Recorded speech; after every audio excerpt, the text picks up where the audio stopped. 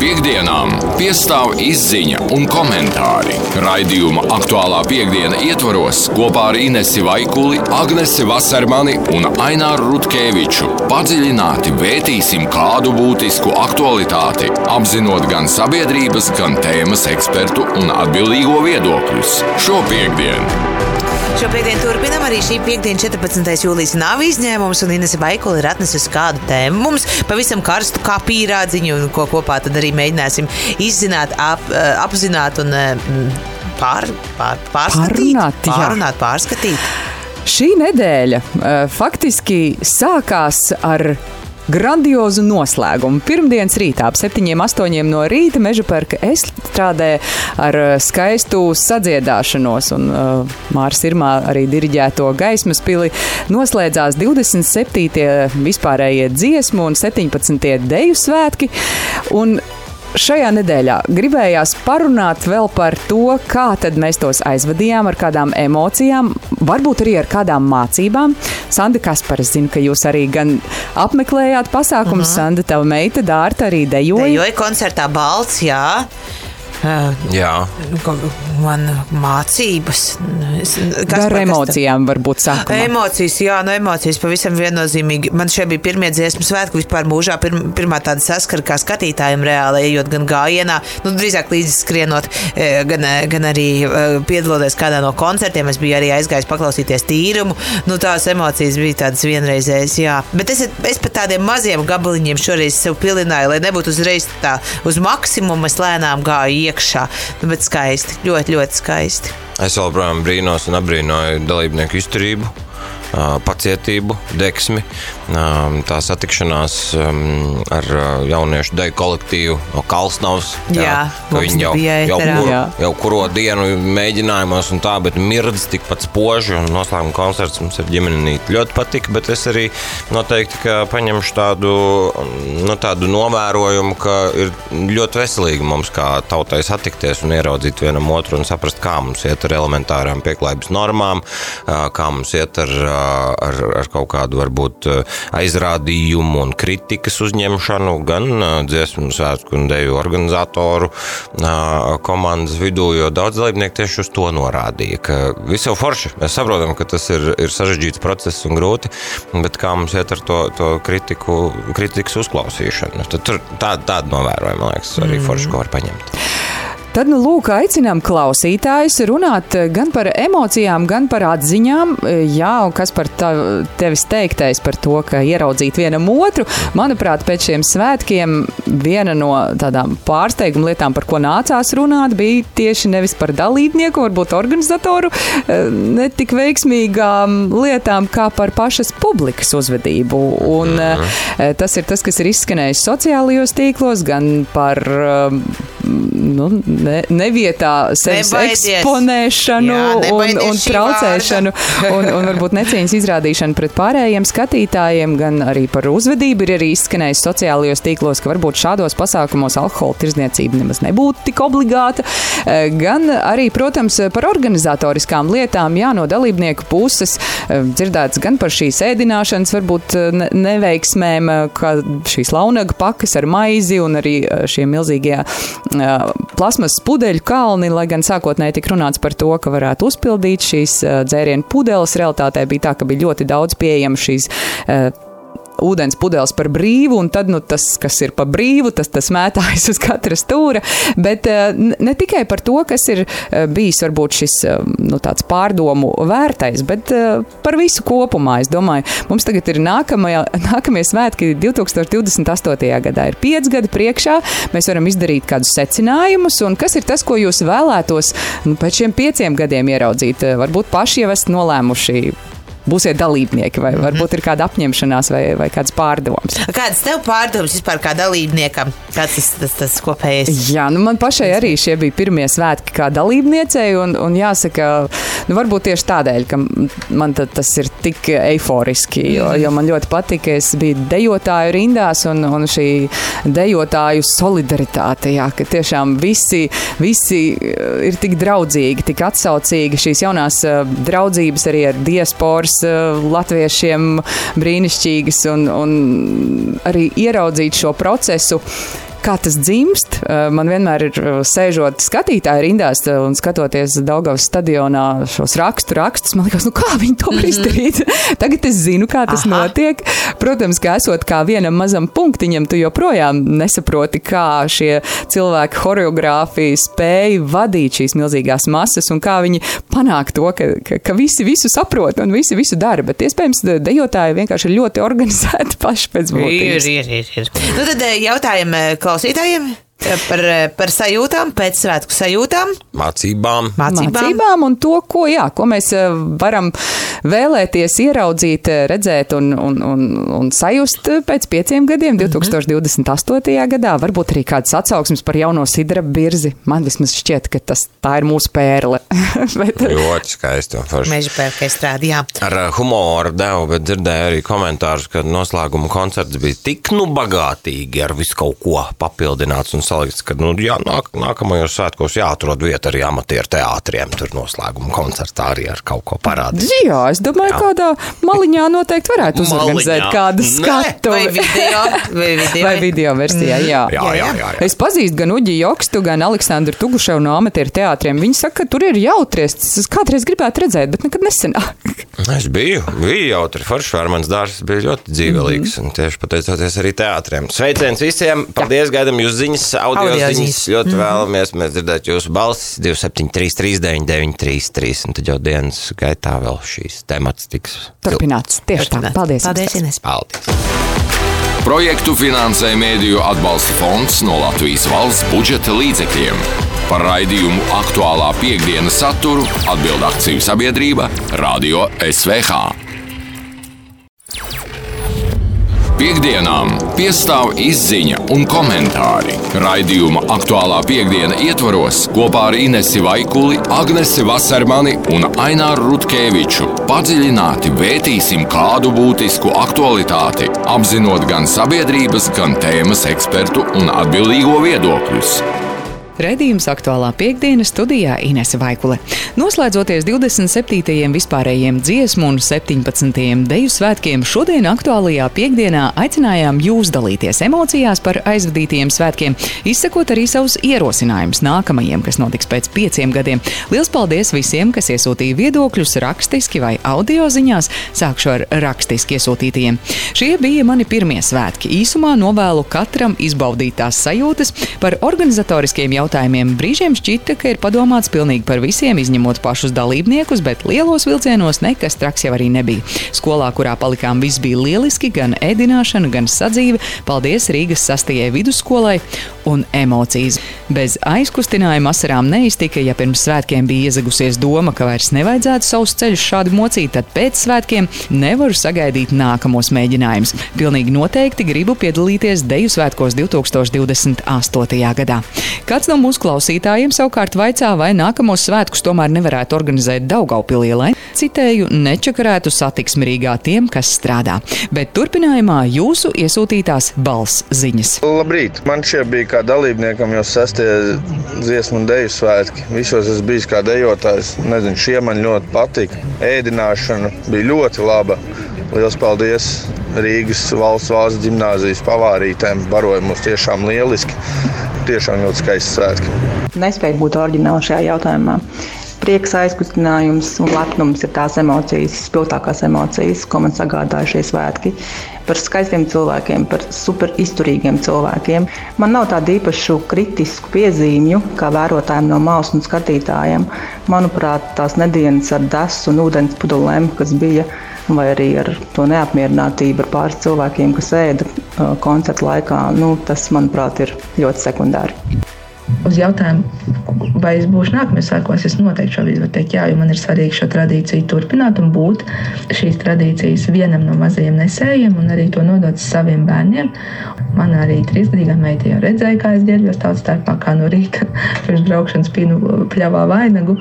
Un visu to, kā sacīt, par un ap aizkulisku dzīvi viņa redzēs, un es ļoti ceru, ka es iesaistīšu viņai tos mazo iedīglīt, ka arī viņa gribēs būt sidraba birzī pēc pāris gadiem.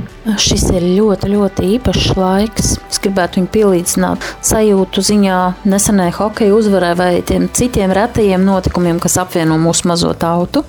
Manuprāt, tikpat vērtīgs un emocionāli spēcīgs, kā jebkurš koncerts vai deju uzvedums bija arī pēc koncerta sadziedāšanās. Jo tas spēks un vienotība, manuprāt, izvilināja asariņu pat visraupjākajam vīram. Būt iekšā kopējā ritmā un vienotā domā, emocijās, tā ir neatkārtojama sajūta. Un redzēt un zināt, cik daudz darba ir ieguldīts, cik naktis negulētas, lai viss tā zumētu harmonijā. Mans dēls piedalījās deju svētkos pirms 8 gadiem, un arī šogad bijām kopā Meža parka estrādē, lai noķertu to kopības sajūtu par to, ko varētu labāk. Ar šī gada pieredzi būtu labi droši vien uzlabot redzamību un pieejamību kā ratiņkrēslos sēdošajiem, tā arī vecākiem ar maziem bērniem un ratiņiem, jo bija situācijas, kur cilvēki bieži nepamanīja tos un grūdās virsū vai ilgstoši aizsēdz skatu, pārvietojoties garām pūļos. Par bērniem vispār būtu lieliski, ja gan apmeklētājiem, gan arī dalībnieku ģimenēm atvieglot uzturēšanos teritorijā, bērnu uzturēšanos, jo kaut arī viņi ir mazi, arī viņi ir mūsu tautas daļa, un šis ir viens no skaistākajiem veidiem, kā ieaudzināt patriotismu un mīlestību pret mūsu zemi un mūsu valodu. Es ļoti izbaudīju visus dziesmu svētkus, koncertus, un jo sevišķi atmosfēru Rīgā, kur varēja satikt draugus no visas pasaules, ko es varētu lūgt mainīt dziesmu svētkos. Es domāju, galvenais, es redzēju, ka ir grūti cilvēkiem, kam ir grūtības ar trepēm, jebkuri brauc ar ratiņiem. Man ir žēl, ka viņiem ir grūti piekļūt pie notikumiem, bet savādāk cepura nost, es tagad braukšu katrus 5 gadus. Sveiki, esmu Zāne no vidējās paudzes deju kolektīva Upe. Šie bija mani pirmie deju svētki kā dalībniekam un vienlaikus arī kā skatītājam, jo nekad vēl nebija bijusi Daugavas stadionā klātienē un redzējusi, kā viss notiek. Un mana pirmā apbrīna un pirmie iespēdi bija saistīti tieši ar kārtību, kādā tiek organizēta kolektīva kustība pa cipariņiem, punktiņiem un vārtiem. Tie ir procesi, kurus es nekad nebeigšu apbrīnot. Vēl, kas šajos svētkos manī raisīja milzīgas emocijas, bija arī mūzika, kas bija finālā, kur Rihards Zaļupes komponēja, un arī ārkārtīgi skastā scenogrāfija, kas varbūt nebija tik perfektas, ko varētu uzlabot uz nākamajiem svētkiem, saistītas ar ēdināšanas un dzirdināšanas tēmu. Sausā pārtika, kas bija launagu pakās dažkārt stadionā, tomēr nebija pietiekoši atbilstoša. Mums labprāt būtu gribējies kādu siltu, stiprinošu, spēcinošu zupu šajā vasarā. Par dzeršanu runājot, tas trakākais laikam bija tās daudzās plastmasas pudeles. Tā vietā, kur mēs bijām gatavi piepildīt savas līdzi paņemtās vai svētku maisiņā iegūtās un šo plastmasas atkritumu kalnu neradot. Un tā skaitā arī piedomāt pie tā, lai visas pakā atrodamās lietas būtu Latvijā ražotas. Vēl ļoti sarūktināja augstās cenas tautas pasākumam, arī uz uzlabošanu nākamajiem gadiem. Bet visā visumā pozitīva emociju pacēlums ir stipri vien lielāks pāri visiem nogurumiem, visam citam, kas mums ceļā stājās. Tā kā paldies visiem, kopā mēs šo svētkus radījām. Liels paldies visiem, kas dalījās emocijās un viedokļos. Īs pēc 3 sazināsimies ar Latvijas Nacionālo kultūras centru, kas ir šo svētku organizators. Raidījums Aktuālā piekdiena, studijā Inese Vaikule. Projektu finansē Mēdīju atbalsta fonds no Latvijas valsts budžeta līdzekļiem. Par raidījumu Aktuālā piekdiena saturu atbild akciju sabiedrība Radio SVH. Piekdienām piestāv izziņa un komentāri. Raidījuma Aktuālā piekdiena ietvaros kopā ar Inesi Vaikuli, Agnesi Vasarmani un Aināru Rutkeviču padziļināti vētīsim kādu būtisku aktualitāti, apzinot gan sabiedrības, gan tēmas ekspertu un atbildīgo viedokļus. Noslēdzoties 27. Vispārējiem dziesmu un 17. Deju svētkiem, raidījumā Aktuālā piekdiena šodien runājam par svētku laikā piedzīvotajām emocijām, veiksmēm un neveiksmēm, no kurām varam smelties idejas un mācības arī gatavojoties nākamajiem svētkiem. Turpinājumā Vispārējo latviešu dziesmu un deju svētku izpilddirektors Dainis Markovs sacītais. Kopumā es teiktu, ka svētki ir izdevušies, ir ļoti daudz labu atsauksmi, pateicības vārdu mēs saņemam un tādu milzīgu enerģijas lādiņu saņēmām jau sākot no pirmajiem koncertiem, no koncertu tīrums, no deju svētku koncertiem un, protams, arī meža parka koncerts, noslēgumu koncerts un tāpat arī, protams, sadziedāšanās un balles pēc meža parka un cilvēku līdz agrē rīta stundai bija ārkārtīgi priecīgi par notikušo, kas arī, protams, ļoti gandarīgs. Protams, tik milzīgu mērogu svētkus rīkojot arī, man jāsaka, tik sarežģītos apstākļos, kādi mums šogad bija. Ļoti lieliem izaicinājumiem, ārējiem izaicinājumiem, teikt tā. Tas nevar paiet bez lielākām, mazākām domstarpībām vai kaut kādām problēmām, bet katrā ziņā mēs uzreiz risinājām, radām iespēju mācības risinājumus, ja kaut kas tāds parādījās un darījām, ko varējām, lai uzlabotu to, kas varbūt bija arī uzlabojams tieši pašā svētku organizācijā. Jā, ir daudz vielas pārdomām, ir daudz ieteikumu, ir daudz pierakstu arī pašā svētku tapšanas un organizācijas gaitā, kas būtu maināms un uzlabojams. Pirmkārt, mēs paši visi iesaistītie, gan projektu vadītāji, gan nozaru vadītāji, gan LNKC eksperti, gan arī, procesu vadītāji, gan projektu vadītāji, mēs rakstīsim visu tādu atskaitu, tieši kā veidojas šis process, kādas problēmas parādījās, kādas veidošanas gaitā, kā tās tika risinātas un kā tas tika atrisinātas. Un, ja tās netika atrisinātas, tad kāpēc tas netika atrisināts? Ieteikumu, kā tam būtu jābūt risinātam. Tas ir viens posms, kad mēs izvērtējam, tādā jau individuālā līmenī. Nākamais posms ir paredzēts šī izvērtēšanas konferences arī rudenī, kad tiks vērtēts arī īstas mākslinieckais process. Jāsot arī, ka svētki sastāv no diviem tādiem milzīgiem vaļiem, ja var teikt, jo pirmā redzamā puse ir mākslinieckais process, bet otrs tomēr ir šī cilvēks, milzīgs cilvēku daudzums. Un tad jautājums ir, kāds šīs abas puses, teiksim, tās prasības pēc labbūtības un arī tādu mākslinieko ambīciju, kā to apvienot tā, lai visi būtu pēc iespējas apmierināti, varētu teikt tā, ja. Vai jūs, prāt, sevi attaisnoja divu lielu koncertu koncepts meža parkā ar koru dalību?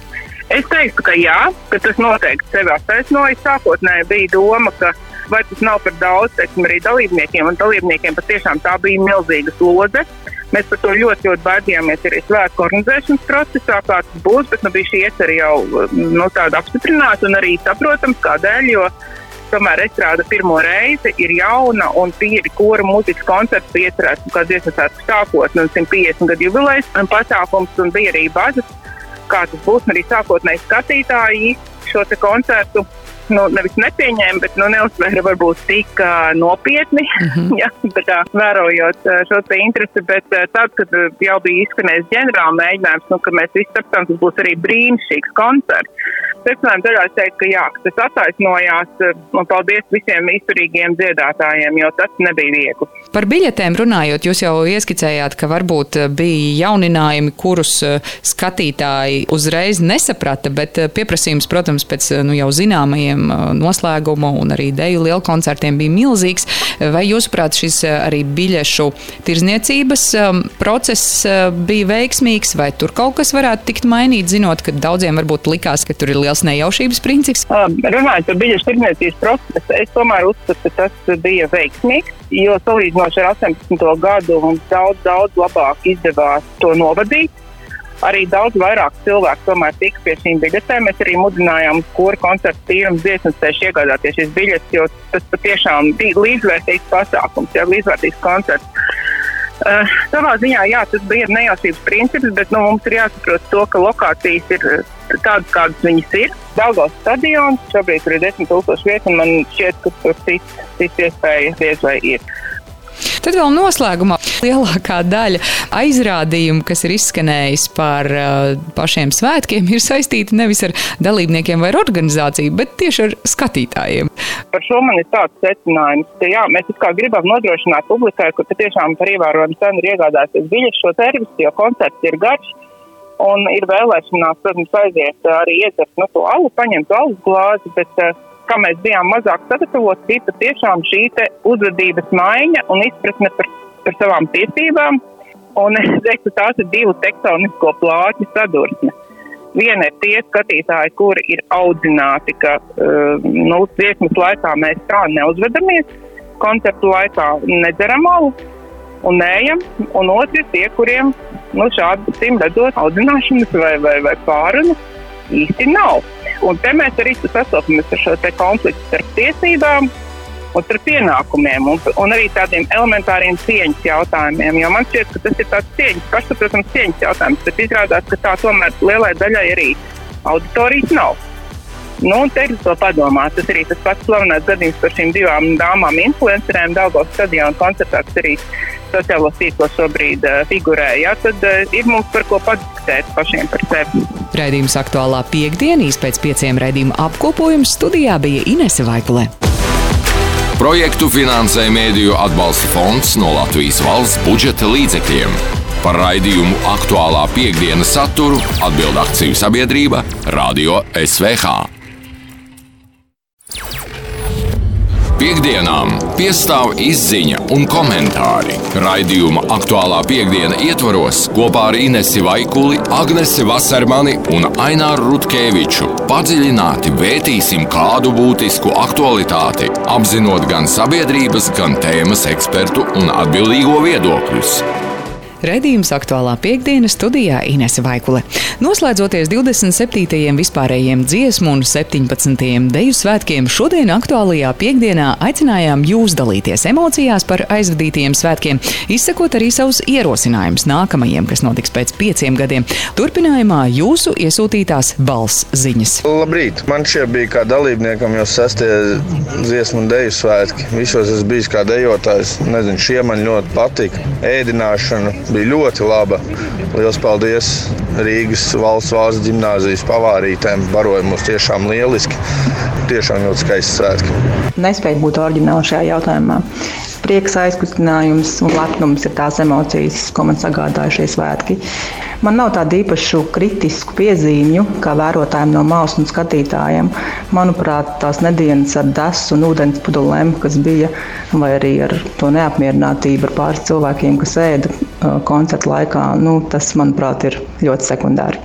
Ar šī gada pieredzi būtu labi droši vien uzlabot redzamību un pieejamību kā ratiņkrēslos sēdošajiem, tā arī vecākiem ar maziem bērniem ar ratiņiem, jo bija situācijas, kur cilvēki bieži nepamanīja tos un grūdās virsū vai ilgstoši aizsēda skatu, pārvietojoties garām pūļos. Par bērniem vispār būtu lieliski, ja gan apmeklētājiem, gan arī dalībnieku ģimenēm atvieglot uzturēšanos teritorijā, bērnu uzturēšanos, jo kaut arī viņi ir mazi, arī viņi ir mūsu tautas daļa, un šis ir viens no skaistākajiem veidiem, kā ieaudzināt patriotismu un mīlestību pret mūsu zemi un mūsu valodu.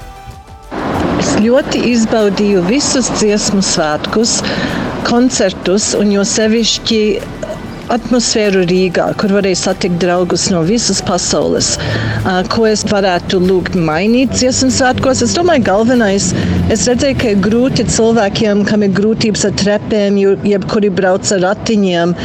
Man ir žēl, ka viņiem ir grūti piekļūt pie notikumiem, bet savādāk cepure nost, es tagad braukšu katrus 5 gadus.